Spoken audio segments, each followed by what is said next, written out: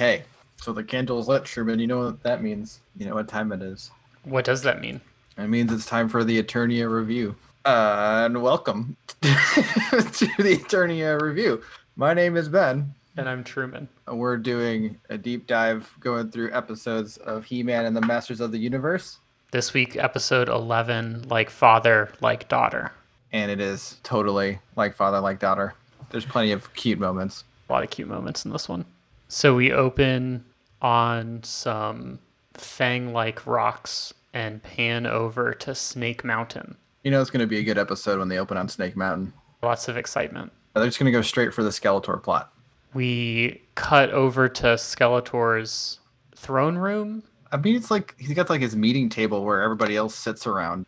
I don't know if I missed this in other episodes, but behind each one of the chairs at his meeting table, at least in this episode, there was like a black demon creature with a big red open screaming mouth, just like sitting perched on the back of each one of the chairs. Really?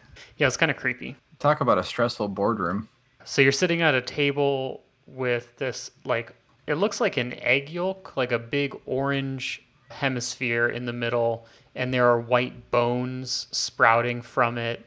You've got Skeletor just cackling intermittently, these black shadow creatures sitting right behind your head. Oh my god, yeah, you aren't kidding. It's a weird looking table. It doesn't even look like there's chairs right now. Well, there's like chairs sometimes, but in this scene, there are no chairs because it's just Skeletor and Trapjaw. Skeletor's like flexing, like he's got a little stress ball he's holding out. Because it's not a stress ball, we find out, but it's like a diamond or something that he's like clenching his muscles on. He's just like got his arm at a 90-degree angle, just flexing. Holding this salmon-colored crystal as he talks to Trapjaw, who's been summoned to get his army ready. And we have a real early Skeletor quote of the week because it was like him and Trapjaw have like one of the best deliveries of anything. Because Skeletor, like, this might even be how the episode opens, but he's like, "Are you ready?" And then, like, Trapjaw's just like, "Oh, I'm ready." And it was like a Macho Man Randy Savage delivery from Trapjaw. It was excellent all around. The writing, the acting, perfect. A+. Right after this, Skeletor, who's holding the stress ball jewel, says, "I hope He-Man tries to stop us this time, because this time we will crush him." And then dramatically crushes the jewel in his hand. To demonstrate what he will do to He-Man. So Skeletor had no plan. I thought it was a magic crystal or something that was going to play into the episode. Just drama. Oh, it was explicitly only for drama. The consummate show skeleton showing his strong suits once again. We cut over to Palace Eternia. Man-at-Arms is demonstrating a rope gun on Orko. Once again, a lot of light bondage. And not the last from this episode either. Oh, no. So this rope gun is supposed to shoot out a laser rope that will trap the encircled creature until they turn off the laser rope. Sorry, it's a laser lasso? Excuse me.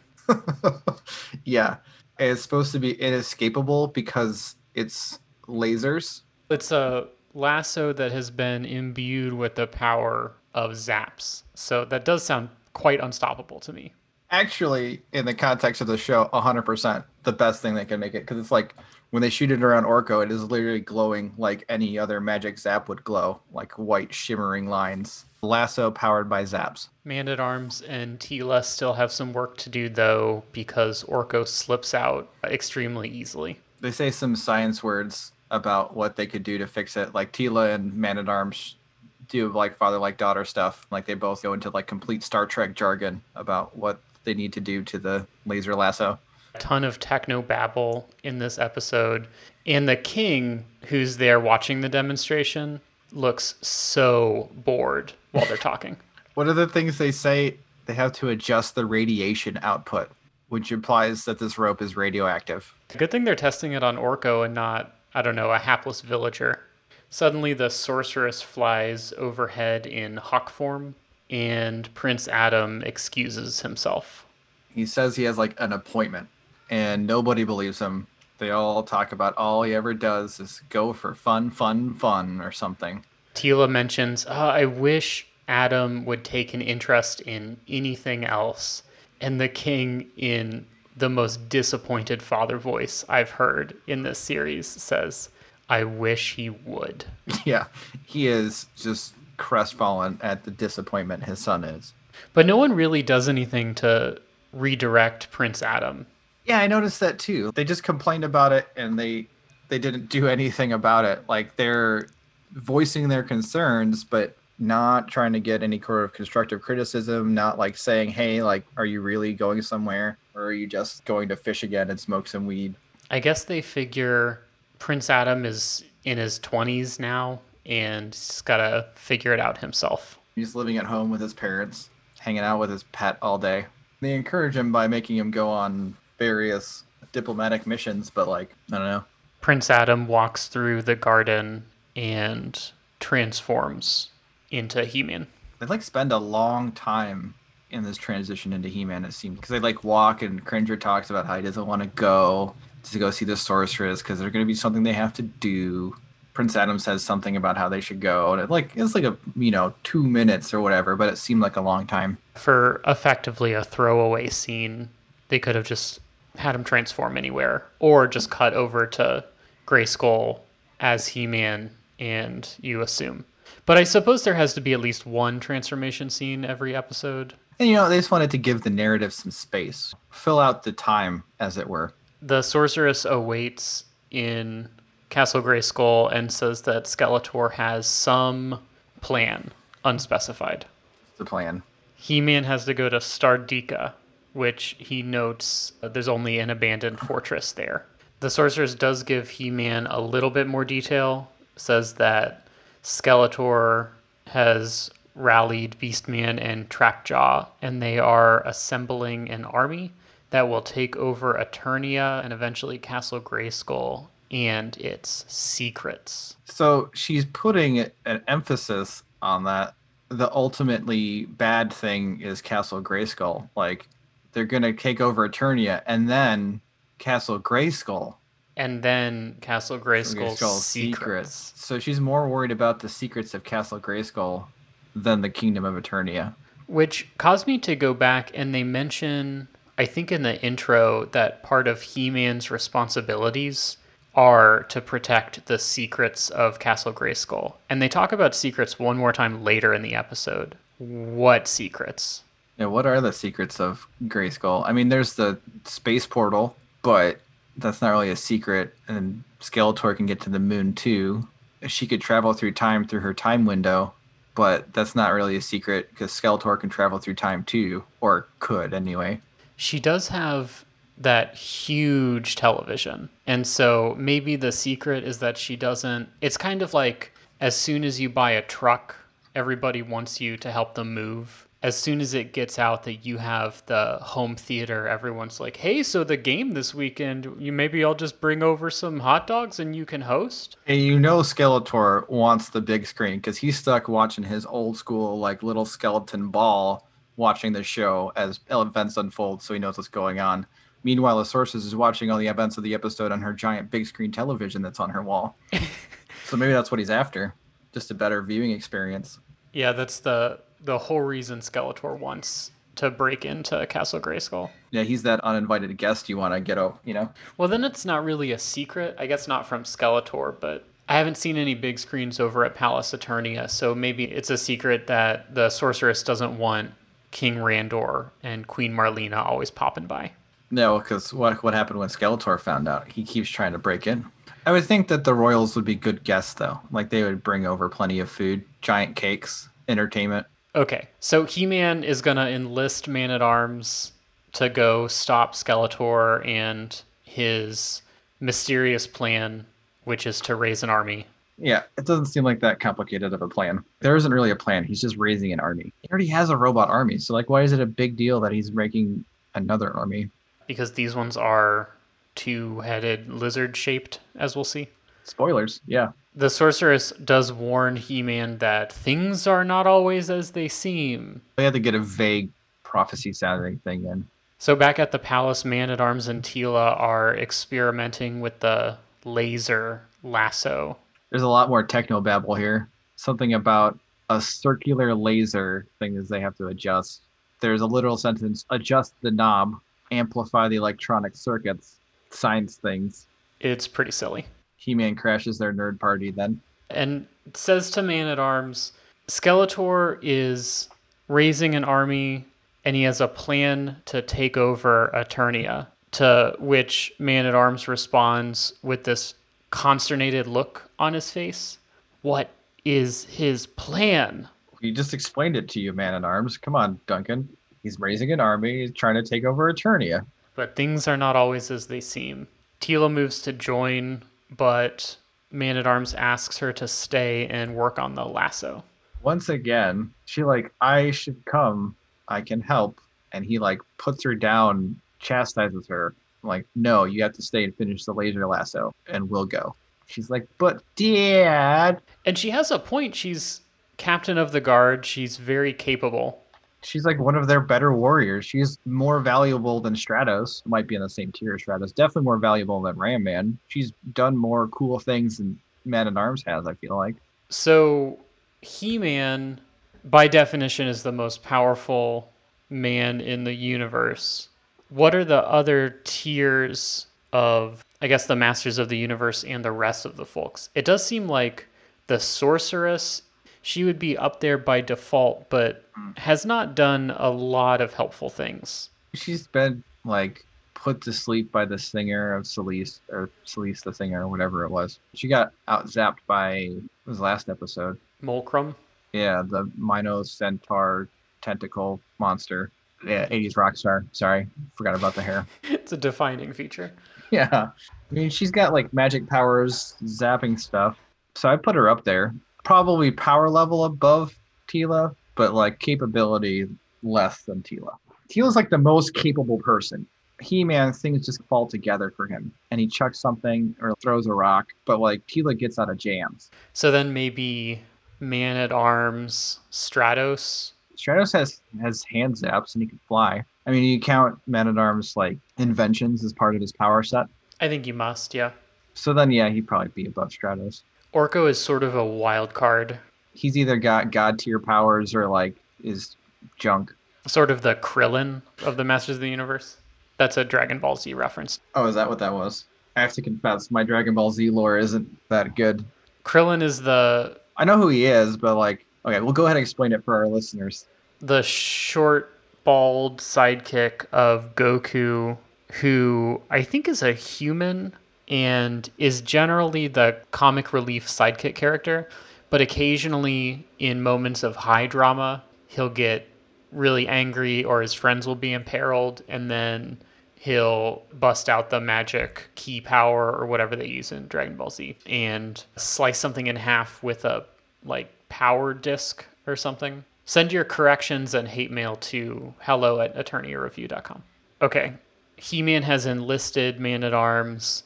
Teela has tried to join but is told to work on the lasso. We cut over to Skeletor, who's watching He-Man and Man at Arms on the Skeleviewer, which I only just realized because they show it very clearly in this episode that it is the back of Skeletor's ram scepter. So Skeletor has this purple scepter that at the top has like a ball and then some ram horns and a little face on it. And the television Skeleviewer that he watches is just the back of that thing's head. So he definitely wants to upgrade his television. So that's when they reveal the army, right, that they're making. And they are robot dinosaurs. Serpentoids. You can't really tell at first, but they have two heads for reasons. Because two heads are deadlier than one. More teeth. More teeth. And they just like take this block of some sort of material, so they have this material that they now can make an army. Do you think that's the Fultanium from the moon? So in the Fultanium episode, yeah, Skeletor and friends are revealed behind the curtain on the moon. Skeletor immediately zaps the queen into hag form and mind controls her. And then they're like running around on the moon doing He-Man hijinks, and it's never revealed what happened to that shipment of Fultanium. They had plenty of time to get it down here, you know? These large bluish gray blocks are on a conveyor belt and they go through a central machine. It looks very high tech, lots of little knobs and screens and stuff. Several thingamajigs. Yeah, several thingamajigs. And then there's a little flash, and then out the other side comes, yeah, a serpentoid, two headed blue robot dinosaur lizard. Hmm. Meanwhile, Teela has summoned Orko to the workshop and wants to test out the lasso. And by summoning Orko, she also summons Orko's theme. Yes, which is awesome. I just remembered, okay, it's in my cart still. I ordered a kazoo. I'm going to order a kazoo to make our theme song. I was wondering how hard it would be to learn the opening credits like on banjo. So maybe we could do like a banjo kazoo mashup. Yeah, I'm down for it. Can you do just like the rhythm part and then just the kazoo to just hammer in and really set up our show? Yeah. Kazoo and banjo. All right. Look forward to that, listeners, in 5 to 10 episodes. We'll stop talking about Ben's candles and have some actual intro music. Yeah. Orko, when he appears, mentions that he would do anything for Teela, and his eyes do the weird, possessed, swirly animation. Yeah. Be like he's hypnotized. Like, I would do anything for you, Teela. And his eyes go all squiggly, and it's really weird. It is weird, and Teela just sort of ignores that and then awkwardly breaks into another subject. And it might have been just a weird read on it. It didn't seem like it was awkward to her. It seemed like she was into it to me for some reason. The way she said it to me read like someone tells you something and you're taking a big drink of water and then you finish and gulp and then change the subject. But I don't know. She does kind of blow off and gets back to tasks at hand anyway. Yeah, she sort of ponders going after He-Man and Man-at-Arms. The laser lasso has succeeded, and Orko is trying to interject in her little monologue to try to get free, but she sort of ignores him. They actually like acknowledge that she's monologuing basically, and she's just like going back and forth like out loud about whether or not she should go now because she's finished her job, but she was told not to go. And then meanwhile, like every 30 seconds, Orko's like, "Hey, can you get me out of the ropes now?" Yeah. And I thought that was a pretty fun character moment, I guess, because that she's actually monologuing to herself when she monologues. And not a bad joke. I guess any joke that's not an obvious pun feels refreshing, but the little tension between Orko, who's tied up in the laser lasso, and Teela, who's distracted by wondering if she should go after He-Man and Man-at-Arms, was at least a little funny. We cut over to He-Man and Man-at-Arms, who are approaching the fortress, which is surrounded by tall rock walls, and the central structure is like a pink palace, 2 large spires topped with pink spheres. There's no army in sight, so Man-at-Arms and He-Man split up to investigate. Yeah, there's nobody in sight, and they're like, there'd at least be guards if someone were here. Like, what's going on? But as it turns out, the fortress has zaps. So it's like it shoots from like the tallest ping pong tower, just like zaps at them. Zaps at Man-at-Arms, who falls back. He-Man tells Man-at-Arms to get back to the Sky Sled, which I guess is the name of the like hover chariots that they ride around all the time.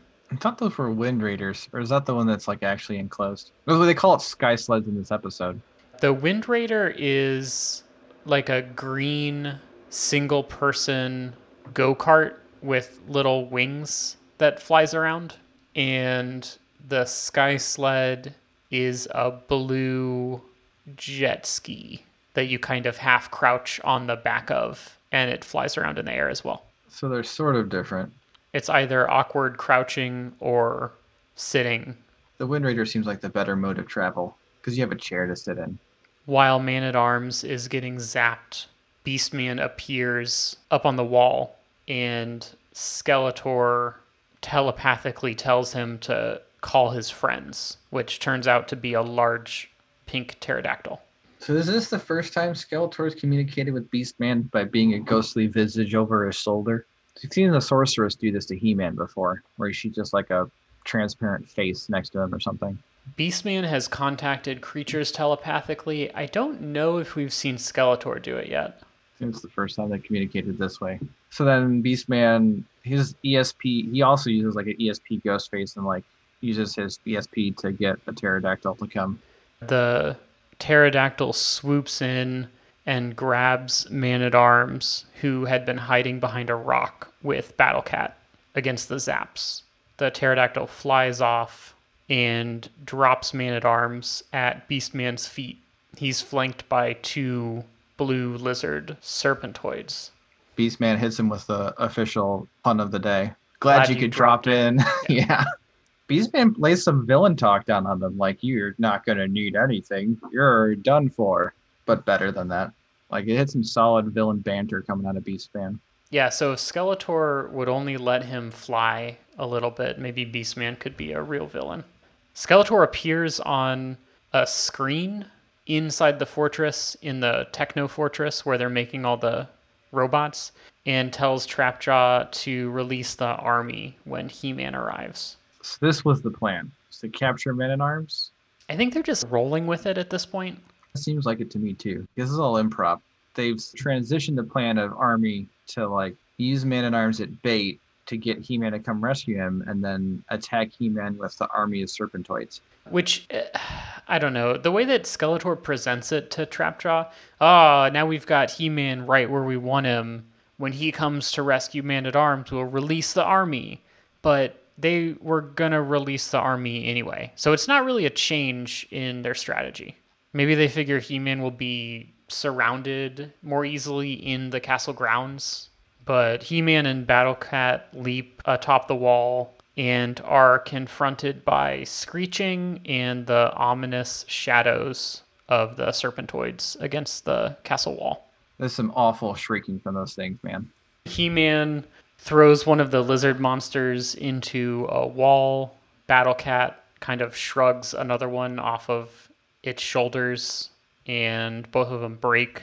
He-Man notes that they are robots, and How did he not know that beforehand? they have very obvious bolts sticking out of their joints. Yeah, they look like robots. So He-Man here says something interesting. He says, so this is the Master's unstoppable army, Yes. which I picked up because I also read it. It's in the Amazon trivia notes. So that's implying that the Masters are Skeletor and company. And that was apparently originally the idea was that Skeletor and the bad folks were going to be the masters of the universe. So do you think they're not now, or do you think they just don't tell you who the Masters are? They have not said. The only thing that they've implied is that it's not Ram Man. They just keep presenting that evidence Over and over again. over and over again. Even if they said it was, at this point, the read of the show, apart from this line, there is no evidence that it is them. Although you do have to consider the artist's intent, Truman. The issue that I have is that having Skeletor and friends be the masters of the universe positions He-Man and the rest of the folks at Palace Eternia as rebels fighting against an established power. And that's not really the narrative. Yeah, it's not even close to what's going on. It implies that Skeletor has control over the universe, right? So he doesn't. I mean, at all. Although, if both Skeletor and He-Man, and maybe some of the other select followers, are all the masters of the universe, it would explain the zany relationship that Skeletor and He-Man have. So you are a master of the universe. He-Man is the most powerful man in the universe. Skeletor has mastered the power of cackling and zapping. What are you going to do with your time? You have two unstoppable forces. You're both masters of the universe. So you play these incredibly dumb cat and mouse games, which have no real ramifications. The He-Man always lets Skeletor go. Skeletor never designs a plan that has a remote chance of being successful. Because if either of the sides won, even if they could, imprison Skeletor in a pocket dimension or whatever, Eternity would be extremely boring for a master of the universe. Yeah, I like that theory a lot because It also plays into how like bad like regular person's life is compared to these power players who essentially just play games with everybody else because they're playing games with each other. Yeah. Oh yeah. All of the power players are the masters of the universe. He-Man is one of these many like powerful beings that inhabit the universe and have their weekly jaunty episode adventures. So Kern's theory is Masters of the Universe are all of the characters of the show. And Ram Man. And Ram-Man. We cut back over to Trapjaw, who presses a large triangle button and releases many more robots. Part of their plan is that they will make so many robots that He-Man can't even hope to stop them all at once. He-Man begins punching, but they start to overwhelm him. He makes a reference to bowling, which his mom must have told him about. And throws a boulder at a collection of robots. Marlena must be so into bowling that she told her son about it enough that he remembers what a strike is. Like, she had to have gone pretty in depth. She must have liked bowling enough to have brought it over to Eternia, basically. Like, he had to have played games of it to remember what a strike is, enough that he makes a joke about it. So Prince Adam is looking up at his mom, Marlena, and saying, "Boy, Eternia sure is nice with all these gardens to smoke weed in, but do you ever miss anything from Earth?" And her answer is bowling. Yeah. Bowling, my son. I used to be in a league every Tuesday night. Me and the girls would go out. We were called Space Girls because we were all at NASA. We had matching uniforms. And when you hit all the pins down, it's a strike. Remember that. It's the important information of the story. Yeah. So He-Man and Battlecat are running around smashing lizard robots. Trapjaw is continuing to operate the conveyor belt that turns lumps of blue, maybe Fultanium, into more lizard robots. Looks like a stalemate until Teela flies up with the laser lasso now perfected. These are my notes, word for word. Laser lasso, in all caps. Also what and what. The lasso is what contains them. So here's the translation. Teela approaches, has the laser lasso, calls down to He-Man, and casually tosses the laser lasso in He-Man's general direction. Beastman intercepts the laser lasso. I'm going to guess this is where one of the whats comes in. And makes a quip about how it's not going to be so easy. Presses a button, the laser lasso pops out and ties Beastman up on accident. There's another what, and then the laser lasso falls down into He-Man's hands. He-Man, even though there's one big button to press, has to call out to Teela to ask what the instructions are, is interrupted by more serpentoid attack. There's another what, and then Teela yells, "Hey, just press the button and turn the dial," and then He-Man points the laser lasso, and it encircles one serpentoid and then grows to fit more as he aims it like he's shooting silly string. Yeah, and the finishes off with a really or three question marks. That was an excellent interpretation right there. I'm glad I could hit most of them at least. The serpentoids are now taken care of. He-Man tells Teela that she can destroy the machine that is constructing them with her freeze ray. Because she has one of those. Yeah, it kind of pops out of her large shirt cuff. And then they walk in on Trapjaw and Beastman doing something. Wait, I missed this one. What are they doing? It's really just that Beastman is sitting with his hands tied and Trapjaw is trying to saw through the ropes to free him. But there's some grunting and suggestive movement that goes along with the animation. I see it now. Oh, yeah. Teela freezes the conveyor belt machine, and Trapjaw demonstrates very clearly why his replaceable arm power is not all that great. Yeah, because he has to take whatever arm he's got installed now. He's like, all right, I got the perfect weapon for the situation. All right. And he pulls out whatever he's got in there, which is usually like just some sort of gun, and gets a different gun. This is the best gun. And he puts it in there and has to screw it back in real quick. And by that time, Teela freeze raised the both of them. Not very quick on the draw, Trapjaw. So Skeletor is disappointed in them and teleports them back to Snake Mountain.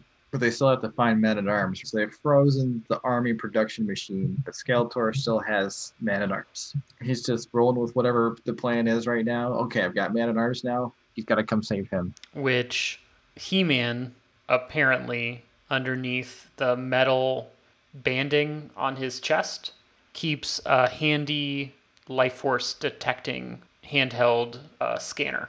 There are a lot of gizmos in this episode. There are. This is like the third thing, right? We've had the laser lasso, the freeze ray, and now the life force detector. All three new as for this episode, I think. Yeah. None of them have shown up before. I'm sure the freeze ray will show up again. Maybe the laser lasso probably won't. But maybe the life force detector will.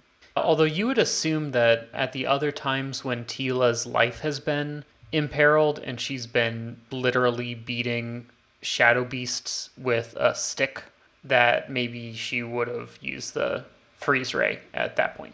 Yeah, that seemed to be a more effective weapon. But He-Man pulls out the life force detecting gadget. It tells them that Man-at-Arms is in the mountain behind a wall. So He-Man punches the wall. Yeah. Which sets off a self-destruct sequence for reasons. All part of Skeletor's plan. Like, things are not as they seem. Is that what it wasn't as it seemed? Like, what the hell? There's some point earlier in the episode where He-Man says that must have been what the sorceress was talking about. That was right after they first destroyed the Serpentoids and found out that they were robots. Oh, so the robots was the deception. That they were robots and not real Serpentoids, not real lizard things. That was why nothing was as it seems.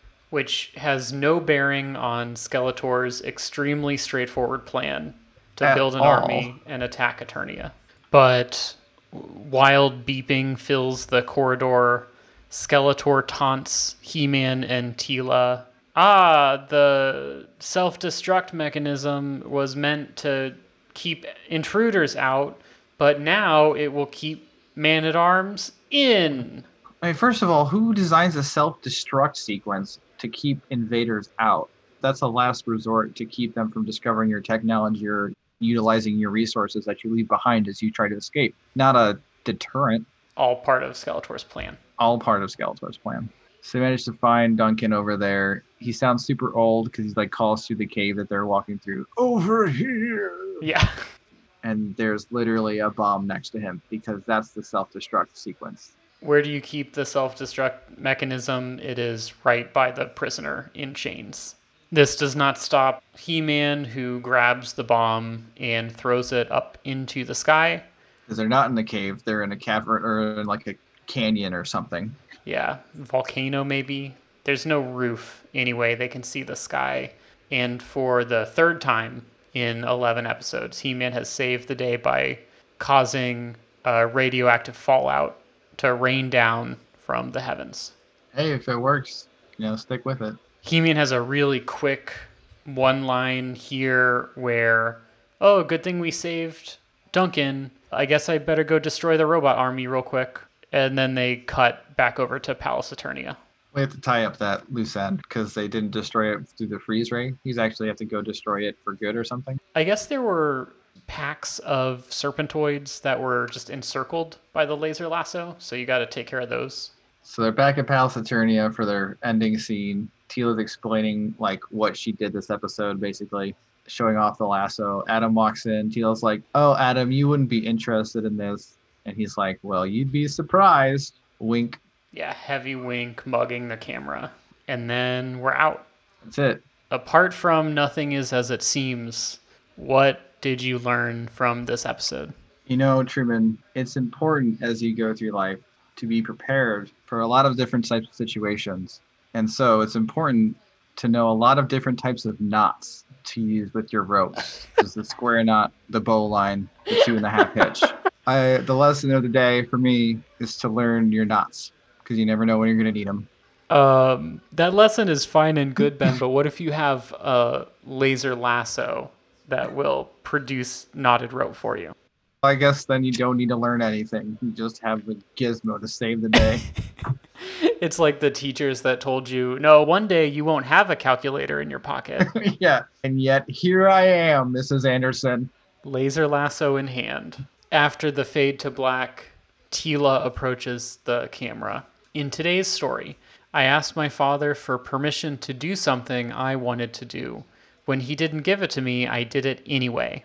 I was lucky. Nothing happened to me, but it could have. Now, maybe mothers and fathers aren't always right, but if they don't always let us do something we want to do, there's generally a pretty good reason. All in all, I think it's pretty nice to have someone who's always trying to do what's best for us and who loves us enough to say no when it would be much easier to say yes. Bullshit. The last episode this happened in where she got talked down for disobeying, I guess, always obey your parents. And that was this episode? Yep. Man. But parents are bullshit. Learn your knots. So the most important thing that I noticed this episode is that the bird helmet that the sorceress wears looks incredibly self-satisfied. Like smug? Very smug. When the sorceress is in human form, I don't know if it's part of her hair or what, but almost as a little crown across her forehead is like a bird beak that juts out and then two little eyes. Yeah, it's like a headdress sort of situation. And like the hawk head is over her head like a is that a specific type of crown where it just comes down over it? But it's basically like a little headdress with a hawk and like her hair is the hawk feathers. That bird does look smug. I pulled it up. Oh, it's similar to like a small child that has animal pajama onesie with a hood where the hood is like the head of the animal. So she's wearing like a hawk sweatshirt with a hawk head hoodie. Yeah, that's just sitting up there looking extremely smug. It's just like, yeah, I'm a hawk. What of it? Things aren't always as they seem. I took a long look at the coat of arms that's on the drawbridge of Castle of Grayskull. What did you discover? Not anything interesting, but here's what it is. So it's like a skull, obviously, right? It's got like fangs and mutton chops, and there's 6 feathers coming out of the back. Oh, there's 6 feathers that are like on the side of it, 3 on each side, and then got a traditional coat of arms, like shield-looking thing with 2 swords behind it, and like horns coming out of the top. 2 horns, like bull horns, and what looks like a 3rd horn out of the top, but kind of looks like a cowboy hat.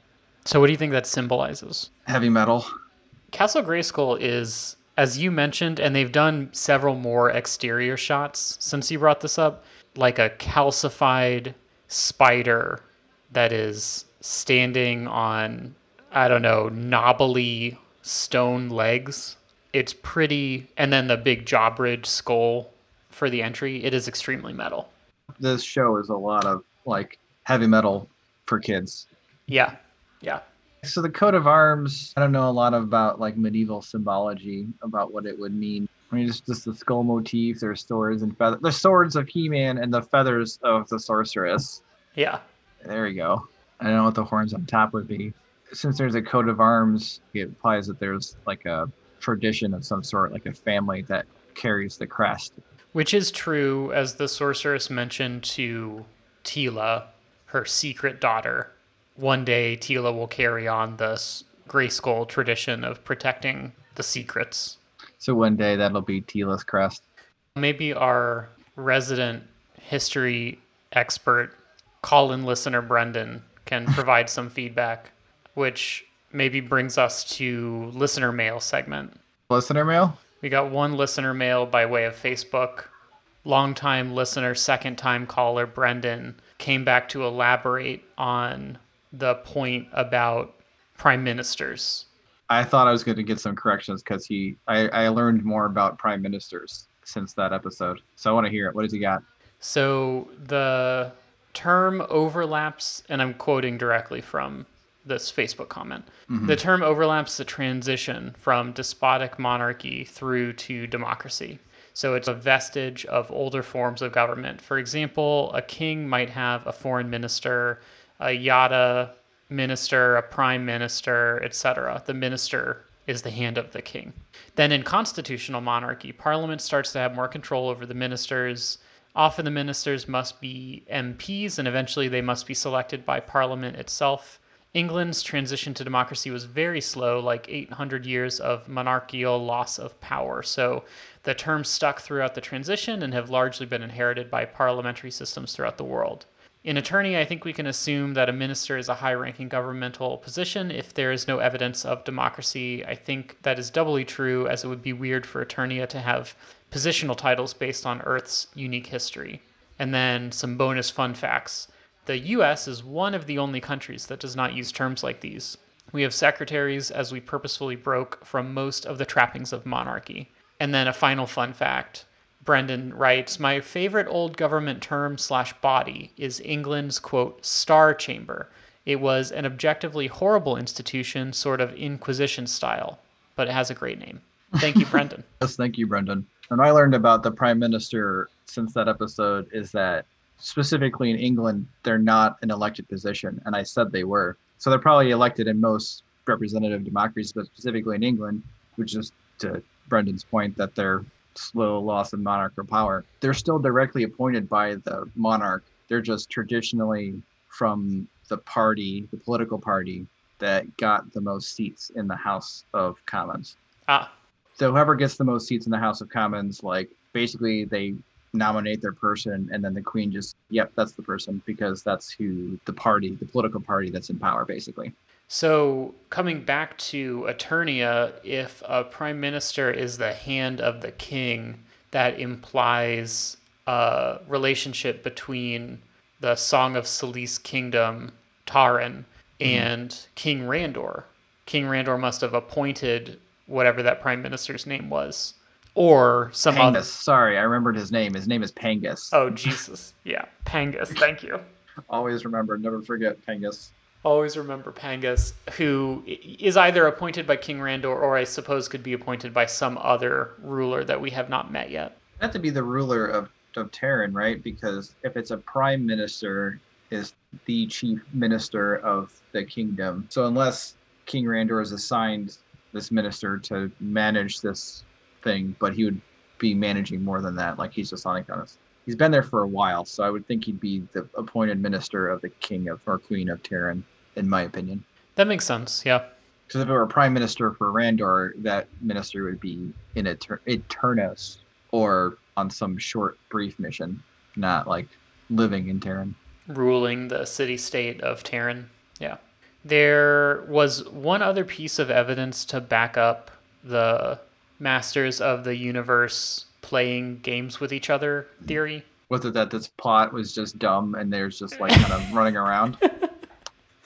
Yeah, the evidence is literally every episode of He-Man and the Masters of the Universe. When He-Man approaches Man-at-Arms and Teela, who are tinkering with the laser lasso, we get that scene where Teela wants to come help, but Man-at-Arms tells her to stay and continue working on the laser lasso. And it occurred to me that if Skeletor were an actual threat, then every time something happened, He-Man would be wiser to round up all of the help that he can. It's not a big deal that Skeletor is up to something. He-Man is going to grab one or two people, whoever looks like they're kind of bored at the moment, and go deal with the situation, but it's not a national emergency. This is like Man-at-Arms is probably not busy. I'll go see what he's up to. Or this seems like up Man-at-Arms alley. You know, he'd have fun with this one. He'll get tied up to a stalagmite or something. Yeah, this was not a great episode for Man-at-Arms because he approaches the old fortress, gets zapped at several times, picked up by a pterodactyl, and then tied to a rock for the rest of the episode. Good showing on his part. He-Man brought him along to get kidnapped. He did nothing else but get zapped up and tied to rocks. Separately, there is some more evidence about Eternia as ancient fallen culture that He-Man and King Randor and Skeletor and everybody are playing around in, more or less. Because this fortress, this long abandoned fortress, has some incredibly high-tech and large workshop that I don't think Skeletor and Trapjaw built themselves. It feels like it must have existed there before. And we don't know how long they were building their army before the sorceress started watching it on her castle Grayskull big screen. It doesn't have the same ring to it as Skelevision. But it couldn't have been that long before she noticed that they were amassing something. So like they couldn't have built the whole infrastructure to pump out this many serpentoids at once. So another case where fallen culture, the elders, maybe. Yeah, I mean, could the elders be the former masters of the universe, more or less, or like the former? I mean, the former nations, basically, right? There are a couple of pieces of fiction. I think the Culture novels by Ian M. Banks come to mind, which is like a space opera set of sci fi books. And the Culture is this big organization, and and several other civilizations, I guess you could say, inhabit the universe. But they always talk about they might call them the elders in this too, that have reached the apex of all advancement and have ascended to some other state of being. So I wonder if the elders in Eternia's case are maybe the old masters of the universe, and then they had their 6 seasons and a movie. It reached apotheosis and ascended to godhood. Yeah, exactly. I learned that word today, by the way. Apotheosis is why I bring it up. It's a good, nice slip in. That's a great word. That's like a big sci-fi trope, though. That as civilization advances, essentially you become like disembodied consciousnesses and ascend to a different dimension. We mere three-dimensional, four-dimensional beings can't understand or comprehend, and leave behind all these trappings of your civilization that the other ones, the people or the other civilizations left behind, kind of find and tinker with. I wonder if the current day people of Eternia are living in, I guess, the leavings of the elders who have ascended. Should be more like of a Wheel of Time situation where they're like the reincarnations of the old Masters of the Universe, and there's all these remnants of past civilizations, and they kind of know that these elders existed. Like they know the old in Wheel of Time, the old Aes Sedai were there. They know the stories of them. So this is like the second coming of the Masters of the Universe. The second or the infinite nth coming. Yeah. Yeah, no. You got anything else? No, I don't think I do. Thanks so much, Brendan, for the excellent listener mail. Yeah, and actually like giving some actual knowledge and actual real learning to give for our podcast. If you, listener, have thoughts that you would like to share with us, we actually do have an email address, so you don't have to friend me on Facebook or find my phone number scrawled on a wall somewhere. You can reach us at hello@eterniareview.com. So, kids, learn how to tie that bowline. Is that even a knot? And we'll see you next time on the Eternia Review. It isn't a way to tie in the episode. Wait, tie up the episode. Wait, I don't know. Way to tie it all together. There we go. That's the one I wanted. Oh, boy.